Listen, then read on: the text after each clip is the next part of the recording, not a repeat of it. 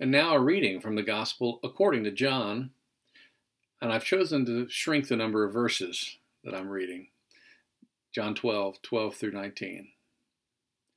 The next day, the great crowd that had come for the festival heard that Jesus was coming to Jerusalem. They took palm branches and went out to meet him. They shouted, "Hosanna! Blessings on the one who comes in the name of the Lord. Blessings on the King of Israel."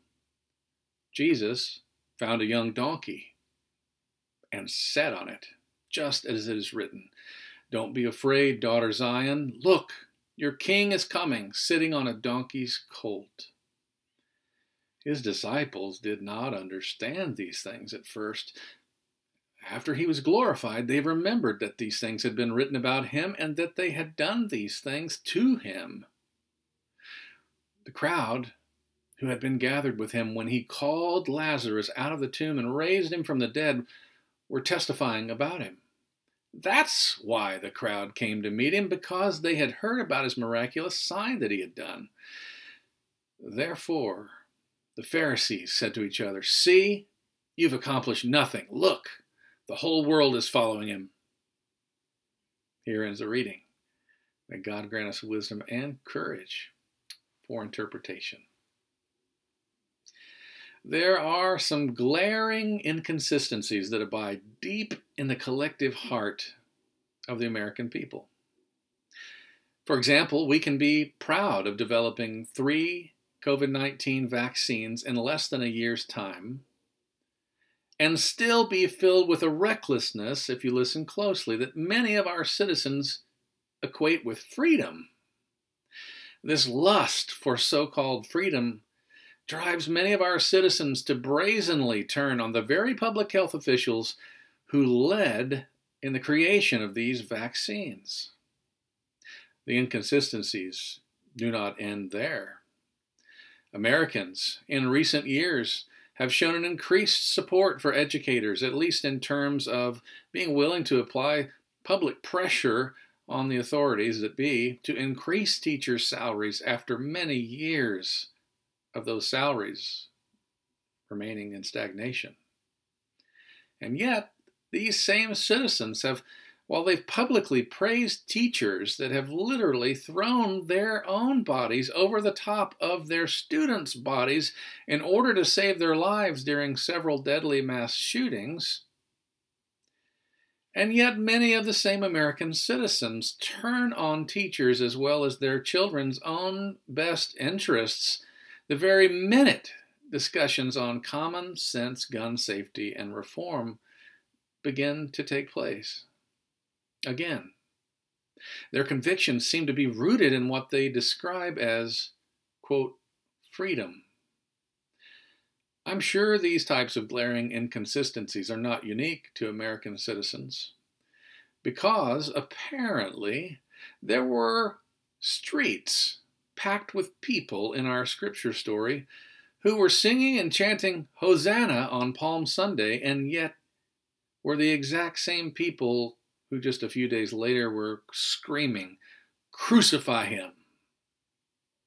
Now, these sorts of examples make we human beings appear from the outside to be fickle, but I suggest that we are passionate creatures who are often guided into these wild pendulum swings by way of our expectations. Our expectations tend to guide our motivations. In our reading, the crowd came up from the country to purify themselves for the Passover festival, and they have some very strong expectations. They want to make Jesus their kind of king, the one they expect. The crowd hears that Jesus is coming into Jerusalem, and they are just sporting for a fight. So the crowd arms themselves with palm branches and goes out to meet Jesus, singing his praises with what is an adaptation of Psalm 118, verses 25 and 26. "Save us, we beseech you, O Lord. O Lord, we beseech you. Give us success. Blessed is the one who comes in the name of the Lord. We bless you from the house of the Lord. Once again, the crowd wants to make Jesus their kind of king, their expected kind of king, a national king who would lead a violent uprising of monumental proportions and overthrow the Roman government, who had been holding them all as prisoners in their own land. But once again, Jesus would have no part of it. Now, before we get too tough on this crowd for heaping their expectations on Jesus, and before we go on to talk about what Jesus did do, we would do well to admit that we have often placed our own sets of expectations on Jesus as well. Do you remember the movie Talladega Nights, The Ballad of Ricky Bobby? You know, the one with Will Ferrell? Yeah, it's goofy and silly. I'm not too proud to quote from that movie, though, when it underscores my point so well. The character Ricky Bobby was talking about Jesus and says, I like to picture Jesus in a tuxedo t-shirt because it says, I want to be formal, but I'm here to party too. I like to party, so I like my Jesus to party. I like to think of Jesus like with giant eagle's wings and singing lead vocals for Lynyrd Skynyrd with like an angel band. Now, before you get too worried about me for quoting such a crazy movie in a sermon, we tend to fancy Jesus in our minds. Well, you know, as Jesus who likes the same brand of politics we like, our Jesus likes the same people we like and avoids the same people we avoid. I mean, my Jesus would drive the same car as me. Not too new, not too fancy, but not too old and not too embarrassing. I'm relatively sure my Jesus would like to cook barbecue. And I bet your vision of Jesus in your mind, well, I bet he tends to favor your favorites if you're being completely honest, at least sometimes. But here's the thing. Jesus did not let the expectations of the crowd determine his behavior or shake his convictions. And if he were here today, you can bet he would not let our often unreasonable expectations of him determine his behavior or shake his convictions either. Now, I don't know about you, but it takes incredible courage for me to be willing to knowingly disappoint anyone, especially people I know. I mean, I love to be liked. I love to avoid conflict if it's possible. I find words of encouragement and affirmation so much more pleasant than disappointing people, or even worse, offending them. I don't always get it right, even when the stakes are high. Maybe even more often than not, I allow the expectations of others at times to determine how I behave. But I'm trying to learn to be more like Palm Sunday Jesus, and I hope you'll join me on that journey. Palm Sunday Jesus, well, he held to the passion of his convictions when the stakes were at the highest level. Palm Sunday Jesus drew on courage that came from deep within. Palm Sunday Jesus did not give in to the praise of the crowd. He did not ride the horse they had in mind for him. He did not lead a military revolt. Nor did Palm Sunday Jesus turn back, slow down, compromise, or call for a poll. Palm Sunday Jesus didn't pull back or tone it down or play it safe. He didn't shy away from talking about religion or even politics in order to make those around him more comfortable. Actually, Palm Sunday is perhaps, now that I think about it, the most political statement Jesus ever made. Now, this sounds safe enough as long as we're just talking about Jesus here, but if I'm being completely honest, it makes me uncomfortable to think of the potential for conflict in my own life and even in my own ministry. Should I follow his example too closely in these matters? How about you? Make no mistake, however, the gospel of Jesus is political. Now, we're not talking about Democratic versus Republican. We're talking about politics in the public, moral, and ethical sense. By definition, and I quote the dictionary, politics, the affairs of the city, and influencing other people on a civic or individual level. I wondered as I prepared this message how people can sit in church services year in and year out and have not heard or noticed before that when Jesus entered Jerusalem riding on a donkey on Palm Sunday, he was performing a political act. The fact that many of you may have never heard this from the pulpit is actually proof that many pastors have a strong need to be liked and not ruffle any feathers. Every mainline pastor I know took the same classes I took in seminary. We were taught about the political nature of this act on Palm Sunday because of its context in which it happened. But most pastors like to keep their jobs. Now, I can't blame them. I hope to keep both of mine as well. But telling you the truth is even more important to me than keeping my job. Palm Sunday was a political act unlike any other. One Jewish peasant purposefully disappointing those who were cheering him on, rallying around him. He was also alienating the Jewish religious authorities and angering the extremely powerful Roman government, and doing all of this at the very same time. Now, why was all of this so political? Well, I'm glad you asked. In spreading its own version of a gospel of sorts, the Empire of Rome was busy spreading what they called Pax Romana, which means Roman peace. The leadership of the Roman Empire genuinely believed that it was spreading peace, and its method for spreading peace, well, was actually violence, military force. They praised their gods that the enemies of the Roman peace had been killed when it would happen. The gospel of Jesus is radically different.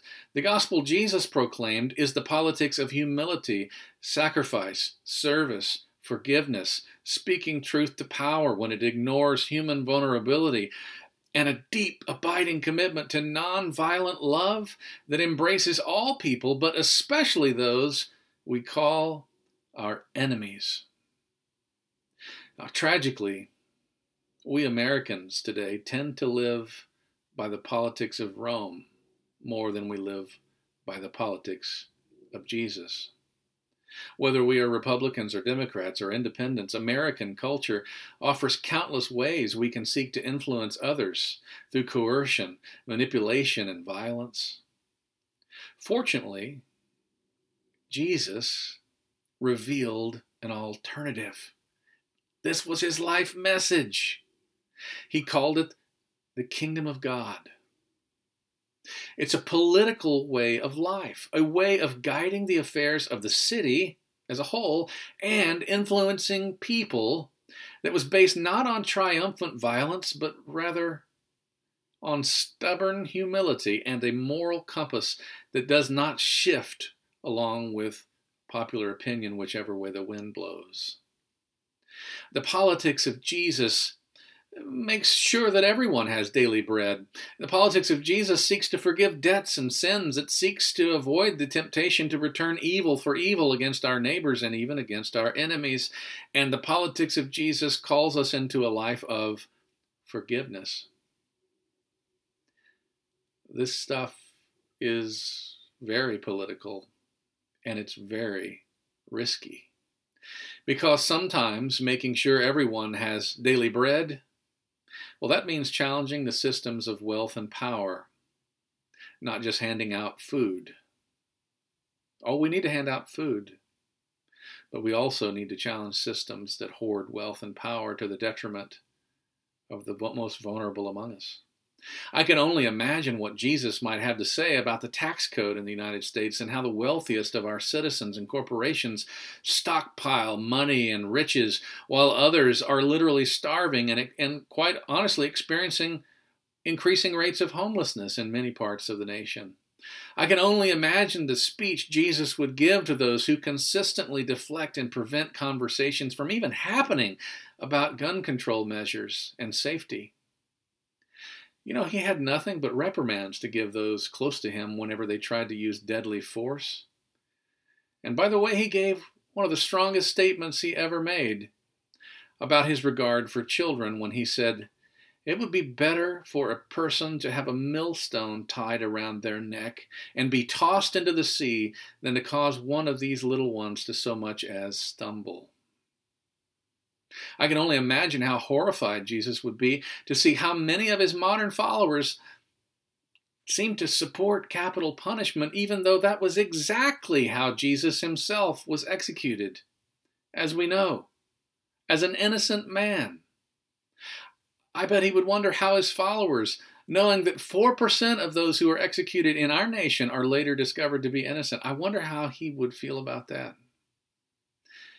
These are just a tiny number of some of the big picture sorts of things that are political and that guide, because of that nature, they guide the mindset, the moral compass, the affairs of our cities and states and nation, and influence us and our own sense of morality as a people. These are exactly the sorts of things that can cause us to encounter, conflict, and ultimately to disappoint all others around us when we begin to speak about them. Already, some of us are uncomfortable even going this far with the conversation. This courage Jesus displayed, it's not just a call to a personal ethic. This is a political ethic. Indeed, the politics of Jesus seeks to influence our personal lives, but it also seeks to influence our political lives. And wherever personal or political systems use violence or power or coercion to be triumphant and victorious, Jesus beckons us to follow in a different way into the kingdom of God that lives and dies by love and humility and service and forgiveness and justice and peace. The Roman Empire and the American Empire actually share a great deal in common.